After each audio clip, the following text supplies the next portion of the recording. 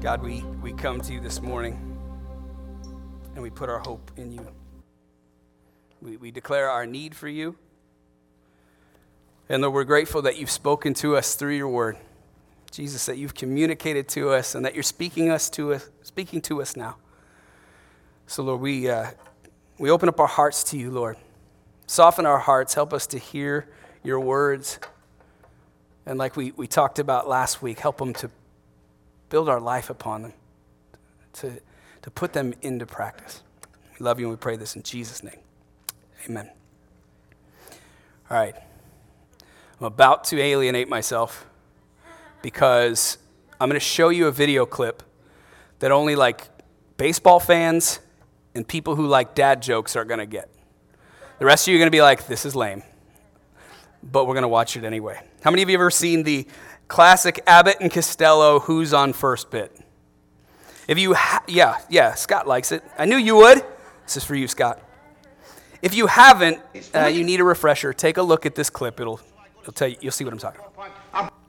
When we get to St. Louis, will you tell me the guys' names on the team so when I go to see them in that St. Louis ballpark, I'll be able to know those fellas? Well, now, it's all right, folks. There I go, back on third again. Well, I can't change their names. Will you please? Okay, I spared those of you who don't think this is funny the rest of the 5 minutes where they keep doing this over and over again. But I love this clip because it's actually one of the first things that popped into my head as I was reading our scripture for today. One of the people is very clear. He's being as clear as he can be as he explains the names of the people on first, second, and third base, right? The other person couldn't be more lost and confused. And our passage today actually shows us how easily we can miss what Jesus is trying to do in and through us. In one paragraph, Jesus is very explicitly clear what he's going to Jerusalem to do, and then the very next thing that happens shows that his followers still don't get it. And this is a series we're going to be doing throughout April where we head toward Easter. And this week we're going to start with the journey of Jesus to Jerusalem and what he teaches his disciples on the way to Jerusalem. And then next week, Palm Sunday, he enters Jerusalem. And then he shares his last meal with his followers and he teaches them. And then he goes to the garden and he says, Father, if there's any other way, take this cup of suffering away from me. But then he faithfully goes to the cross, and that's Good Friday. And then on the third day, he raises from the dead. And so we're going to track this whole path to Jerusalem, to resurrection, and then ultimately to the ascension when Jesus goes to heaven to sit at the right hand of the Father. Today's passage shows us how easy it is for us to miss what Jesus is doing. But it's a key passage that helps us today understand what Jesus' kingdom is all about. And it also helps us understand our identity in him. So I'm going to read from this passage now. The words will be on the screen, or you can open up a Bible. This is Matthew 20, starting in verse 17. Now Jesus was going up to Jerusalem. On the way, he took the 12 aside and said to them, and this is the who's on first bit. He's being very clear about what's about to happen. We are going up to Jerusalem, and the Son of Man will be delivered over to the chief priests and the teachers of the law. They will condemn him to death and will hand him over to the Gentiles to be mocked and flogged and crucified, and on the third day he will be raised to life. So I've just explained to you who's on first. And here come the disciples with, we don't get it. Verse 20, then the mother of Zebedee's son, James and John are Zebedee's sons. They came to Jesus with her sons and kneeling down asked a favor of him. What is it you want, he asked. She said, grant that one of these two sons of mine may sit at your right and the other at your left in your kingdom. You don't know what you're asking, Jesus said to them. Can you drink the cup I'm going to drink? We can, they answered. And Jesus said to them, you will indeed drink from my cup, but to sit at my right or my left is not for me to grant. These places belong to those for whom they have been prepared by my Father. And when the 10 heard about this, they were indignant because with the two brothers. Jesus called them together and said, you know that the rulers of the Gentiles lord it over them, and their high officials exercise authority over them. Not so with you. I love that phrase. Not so with you. Instead, whoever wants to become great among you must be your servant. And whoever wants to be first must be your slaves, just as the Son of Man did not come to be served, but to serve and give his life as a ransom for many. The reason why I say this is a biblical who's on first, again, Jesus clearly says what's going to happen. I'm going to Jerusalem, I'm going to die, and I'm going to raise again. And they're like, yeah, totally, Jesus, that's cool. When you go into Jerusalem and you conquer everything and you come into all your glory, can we be your top two sidekicks? Can we rule over Jerusalem with you? Can we gloat in the face of the Romans after we're victorious over them? Because that would be pretty awesome. And I can imagine Jesus thinking, how did you get that based on what I just said? How are you not getting this? And we've got the benefit of 2,000 years of hindsight. We've got the benefit of having English Bibles with subheadings. And if you open up your Bible, the subheading might read this: Jesus predicts his death a third time. This is not even new information he's giving them. This is the third time, at least the third time, he has predicted his death. So why do they miss it?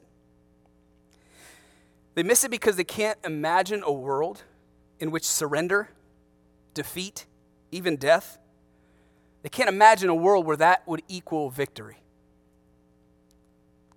In the third chapter of Genesis, when humanity falls to sin, we fell to rebelliousness and we invited all this brokenness into our lives and into the world. Ever since then, the world has run on a certain kind of power.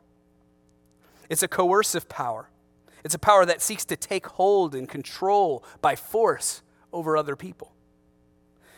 It's obvious when we see it in big ways. We see what's happening in Ukraine right now. We see one nation invading a sovereign nation, and the motives aren't even clear. There doesn't even seem to be a consistent ideology or belief system at work here. It's just power for power's sake, or money, or territory, or ego. And look at all the lives that are lost because of this. And on a big scale, this is that power that's at work in the world. I love history, but when you see examples like this in history, there's never any end to it. As soon as one power-hungry, bloodthirsty ruler gets in place, what happens? Well, the paranoia sets in. Because they know there's somebody out there just like them who will come for them and for their crown. And it's a never-ending cycle. It's why kings always had people around to taste their food and drink, because they knew somebody's going to poison me eventually.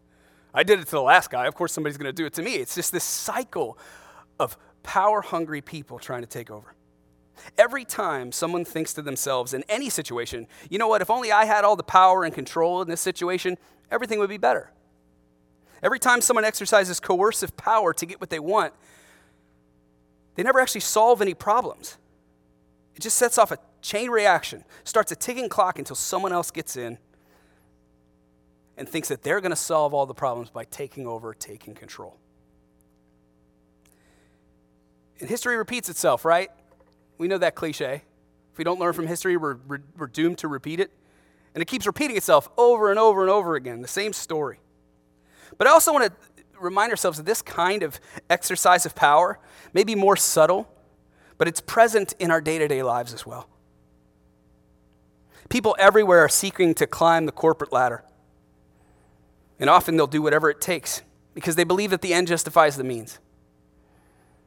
And they never stop to consider who gets trampled in the process as they climb to the top.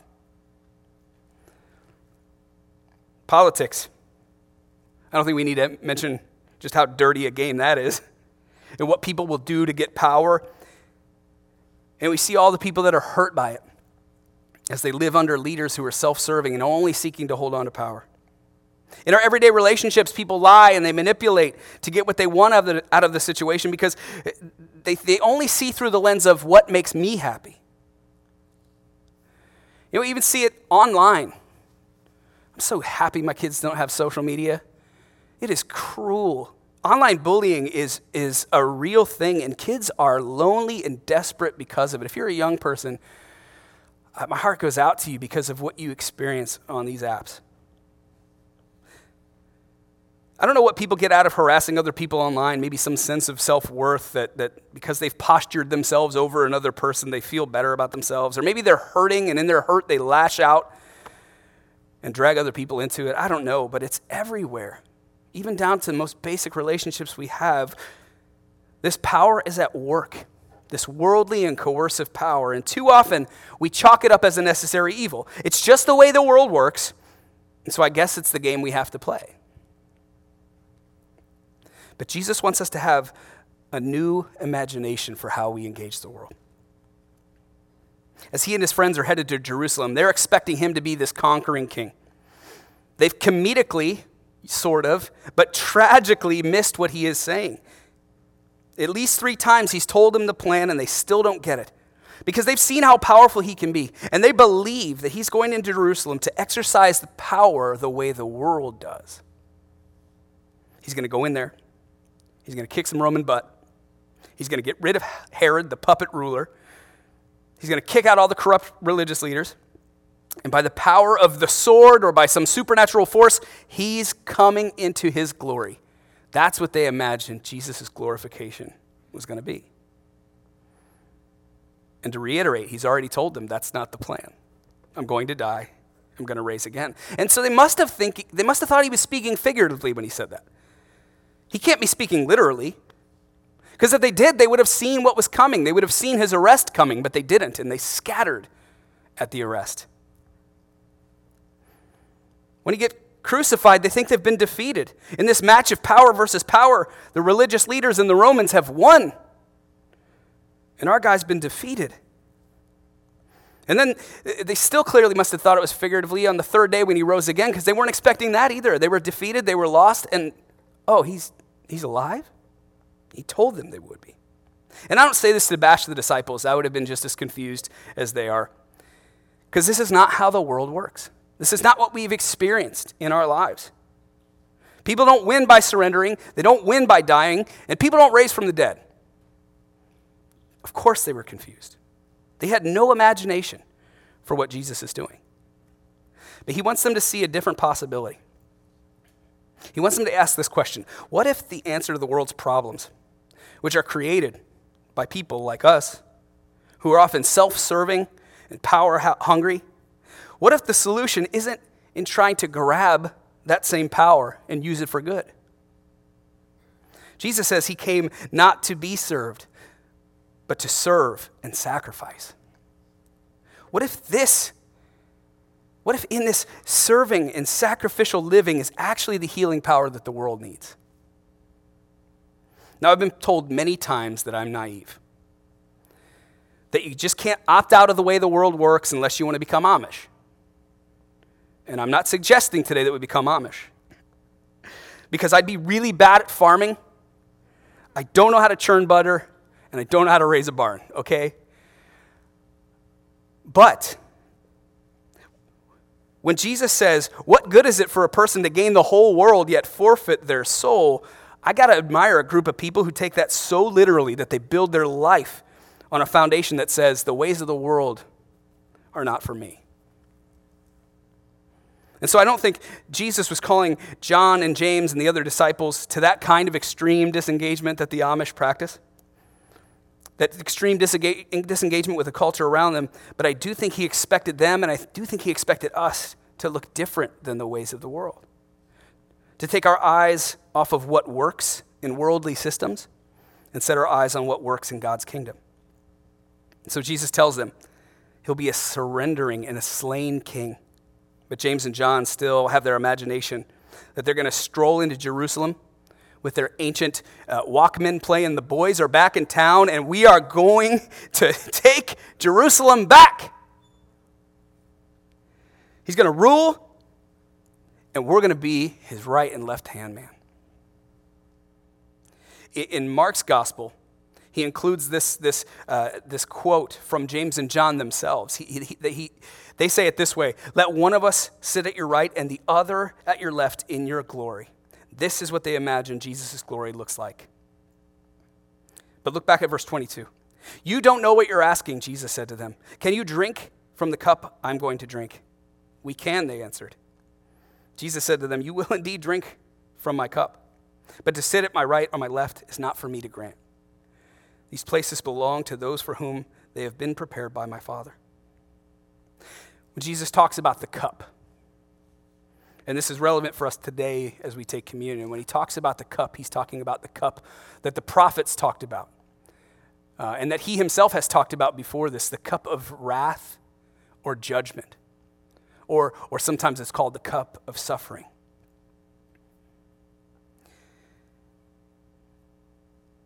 The world is broken because of sin, and we continue in our rebellion against God. We live by the ways of the world. We live by our own rules, and people get trampled so that we can get what we want. And in the midst of it, somebody's got to do something. God's judgment has to fall on someone. And Jesus, God in the flesh, instead of raining fire and wrath on you and me, he says, I'll drink that cup of judgment myself. It's also called the cup of suffering. The prophet Isaiah, who prophesied 700 years before Jesus, promised a Savior who will not only take up our sins, but also take up our suffering. Jesus doesn't want to, he wants to bring forgiveness of sin, but even more than that, he wants to be with us in our suffering. He brings hope into our suffering when we've been trampled on by others and by life's circumstances. He came and he suffered so that he might ultimately bring redemption to our suffering. A future hope where all is made right and there is no more suffering. That's what he came to do. He took that cup of suffering for us. And I want to say to you today, because this may be you may be in a season of suffering. Jesus is not far away. He's been there. He suffered tremendously. He was slandered. He was betrayed by his friends, abandoned by them. He suffered unspeakable physical pain and humiliation on the cross.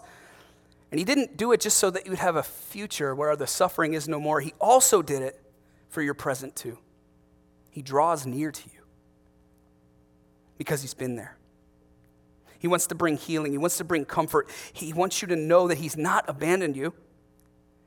He wants you to know that he weeps with you and that every step you take in the midst of your suffering, he's there to help you stumble forward, because sometimes that's the best we can do. And so he tells John and James, yes, you will drink the cup of suffering. And I'll get to that point later.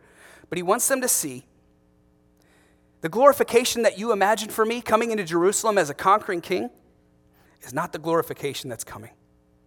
My glorification is coming at Calvary as I hang on a cross. New Testament scholar N.T. Wright put it this way: when Jesus sits in his glory with one at his right and another on his left, it will be on the cross. That is where Jesus is glorified. The places to his right and his left are already taken by these crucified criminals, including the famous thief on the cross who puts his faith in Jesus there in the final hour. They don't get this yet. And they actually don't get it until Jesus is raised from the dead and he comes to teach them and to explain everything to them, that this was the plan. Look at verse 24. When the 10 heard about this, they were indignant with the two brothers. Jesus called them together and said, you know that the rulers of the Gentiles lord it over them, and their high officials exercise authority over them. Not so with you. Instead, whoever wants to become great among you must be your servant, and whoever wants to be first must be your slave. Just as the Son of Man did not come to be served, but to serve and give his life as a ransom for many. As they're clamoring for power and worldly glory, Jesus says, what if there's another way? In the same way that Jesus' death and resurrection changed everything, what if the way to change the world happens in little ways every day as we follow his path of sacrifice and service to others? And don't get me wrong, it's costly. It's not as glamorous as the other way. It doesn't look as appealing. To apply this to every aspect of your life, it might cost you a promotion as you refuse to cut corners and violate your conscience in order to climb the ladder. It might cost you a title or a position of influence. And making decisions like that might cost you money. And maybe the radical call of Jesus to be generous and to care for the poor might cost you money. It might cost you friends. It might cost you your reputation and your values, as your values become out of step with those systems and the people who buy into them. It might cost you happiness that the world tells you that you are entitled to. And things like success and relationships and finances and whatever else. But what if it's worth it?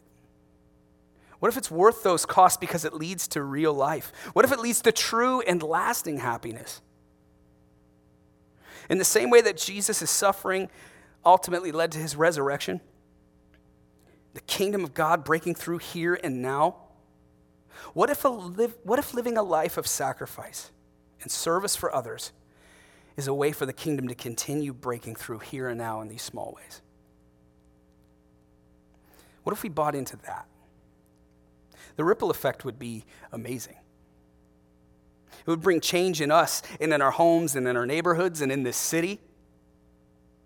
And we can keep spinning around in these cycles of the way the world works and getting the same results. Or what if we tried Jesus' way? So Jesus brings about this new way of living, this way of dying to ourselves, of following in his footsteps, of service and sacrifice. But I want us to take one more thing away from us this morning, from this passage. And it's James and John themselves, and how their life with Jesus ultimately changed everything for them, and it starts with their identity. In Mark's gospel, we know that Jesus gave James and John, these two brothers, these sons of Zebedee, he gives them the name Sons of Thunder, which is a great nickname. I wish I could pull that nickname off. In Luke 9, we actually see how they get the nickname. Jesus was seeking to go into a Samaritan town to preach the good news of his kingdom, but for some reason, this village made it known that he was not welcome there. And so this is how James and John respond. When the disciples, James and John, saw this, they asked, "Lord, do you want us to call fire down from heaven and destroy them?" And Jesus turned around and rebuked them. Sons of Thunder, they are ready for a fight. They're ready to take their rightful place next to Jesus as conquerors of Jerusalem. But life with Jesus changed everything for them. After they experienced the roller coaster of his life, his death, his resurrection, and then his ascension into heaven, what happens? Jesus changed their identities completely. Start with James. James went from Son of Thunder, which he might have thought was a cool nickname at the time, but it was actually Jesus saying, your hope is in the wrong place. He went from being a son of thunder to becoming the first of the apostles to be martyred. James is killed by Herod, not because he took up arms to start a revolution against Herod, but because he refused to stop preaching the gospel. He went from a son of thunder who was willing to kill for Jesus to a son of God who was willing to risk everything for Jesus. And Jesus was right. James drank from that cup of suffering. He followed in his Lord's footsteps. And at the time, the world would have seen this as a defeat, but all it did is keep bringing more and more people to Jesus. What looked like defeat for James was victory for the kingdom, as more and more people witnessed these martyrs who are so dedicated to Christ that they said, I don't know what's willing to die for, but I want it. John went from a son of thunder, lacking in grace, seeking to exercise power. You know what his nickname was later? He was the Apostle of Love. Again, another sweet nickname, and maybe a cool funk band name, Apostle of Love. Somebody like that. Thanks, Will. Can recognize that laugh anywhere. He became the apostle of love. Jesus' radical message of servant-hearted, sacrificial love and his demonstration of it on the cross sunk so deeply into John that he never stopped preaching about it. Read his gospel, how much he emphasizes love that causes a person to lay down their life for another. In his letters to the church, 1 John and 2 John, he says that God is love, and he goes so far as to say that if we say we love God but we don't love people, then we're liars. The cup of suffering for John was different than his brother James. John is believed to be the only one of the 12 apostles who wasn't killed for his faith. And you may think, oh, he got off easy. No, he had to watch every one of his friends die. It's crazy. He had to watch his best friend Peter get hung on a cross upside down. His own brother killed. His suffering was to lose everyone he loved, everyone who stood shoulder to shoulder with him in ministry. And it was in this context that he proclaimed this truth. God so loved the world that he gave his one and only Son, that whoever believes in him shall not perish but have eternal life. His suffering should have made him bitter. All of that loss should have made him angry at God and at the world. It should have had him continuing to call down fire from heaven of judgment because of what was happening around him. But instead, he shed his label as a son of thunder and proclaimed to the world the message of God's love. So my question for us today is, what labels have you earned for yourself? What labels has the world put on you fairly or unfairly? Maybe you've been carrying around the weight of your own sin and you can't see yourself through any other label than addict, angry, workaholic, lazy, lustful. Whatever it might be, maybe that you just feel stuck and that this label is hanging over your head and you don't know how to shake it. Or maybe you've been working on a label for yourself that's going to bring you some sort of joy and glory in this life. A label like CEO or valedictorian or captain of the team, leader in the community, parent or grandparent of the year. You name it. But what if this isn't how God sees you?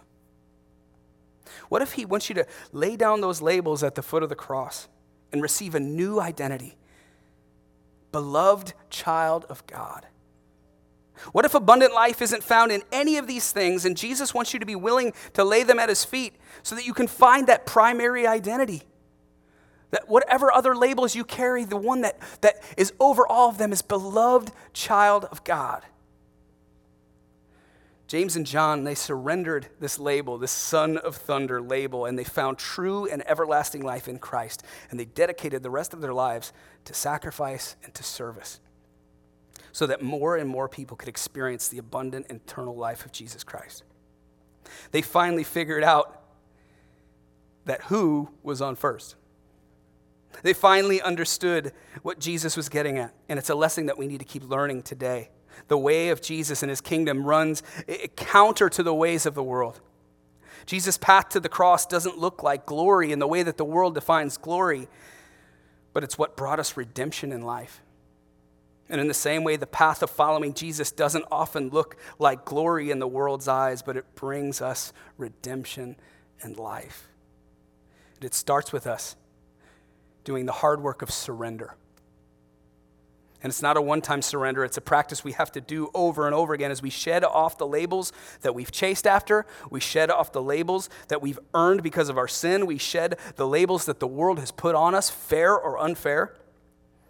And we trade those in for that label, child of God. It's a label that brings true meaning, true joy to our lives, and it's the one thing that this world cannot take from you. And so I encourage you today, draw near to Jesus. If you're a follower of Jesus and you feel weighed down by the way this world works, you feel trampled upon, or you feel caught up in sin and you're carrying around this label that is weighing you down, remember your first identity is as a beloved child of God. Come to him today and lay those things at his feet. Start over. If you've never put your faith in Jesus, whether here or online, if you never put your faith in Jesus, don't wait. You can draw near to him today. You can ask him for new life. You can ask him to set you free of the old life and give you something new, something that really lasts, something that's meaningful. And I'm going to invite the band up right now, and we're going to go to a time of communion. As we remember Jesus, this beginning of April, as we get close to Holy Week and we look to what he did for us on the cross and through his resurrection, we remember Jesus. Everything that we do is in a response to what he has done for us.